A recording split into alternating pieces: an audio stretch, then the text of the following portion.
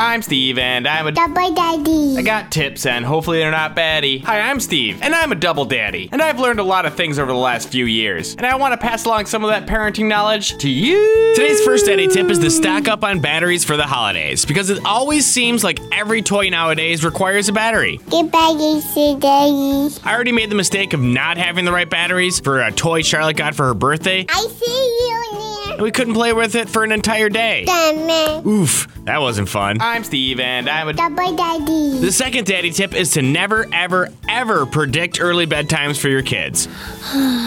So tired. Even if they haven't napped all day and are exhausted, it does not guarantee they will go to bed early. No playtime. I don't know how many times I've gotten burned by thinking that the kids are going to bed early just because they woke up early, didn't nap, and even said they were tired. I'm tired. So my advice is to always just assume that your kids are going to bed hours after their actual bedtime, because then you won't get let down. Sleepy. I'm Steve, and I'm a Double daddy. And the final day tip of the week is more for aunts, uncles, grandparents, or maybe even babysitters. I like it. If you're going to be hanging out with a toddler for an extended period of time, ask their parents to give you a basic translation guide. Yeah. Charlotte's vocabulary is growing fast, but she still says a bunch of things incorrectly, and you just kind of need to know what she actually means. I like it. For starters, when she says, I peed, I peed. it can actually mean she has to pee or she just peed. Conjugating verbs is hard. Yeah. She also says, Daddy holds you, They'll hold you. which actually means carry me. So if you're a parent of a toddler, be sure to have those translations ready and available. Big daddy. I'm Steve, and I'm a Double daddy. And now it's time for an awesome dad joke. How did the hamburger introduce its wife?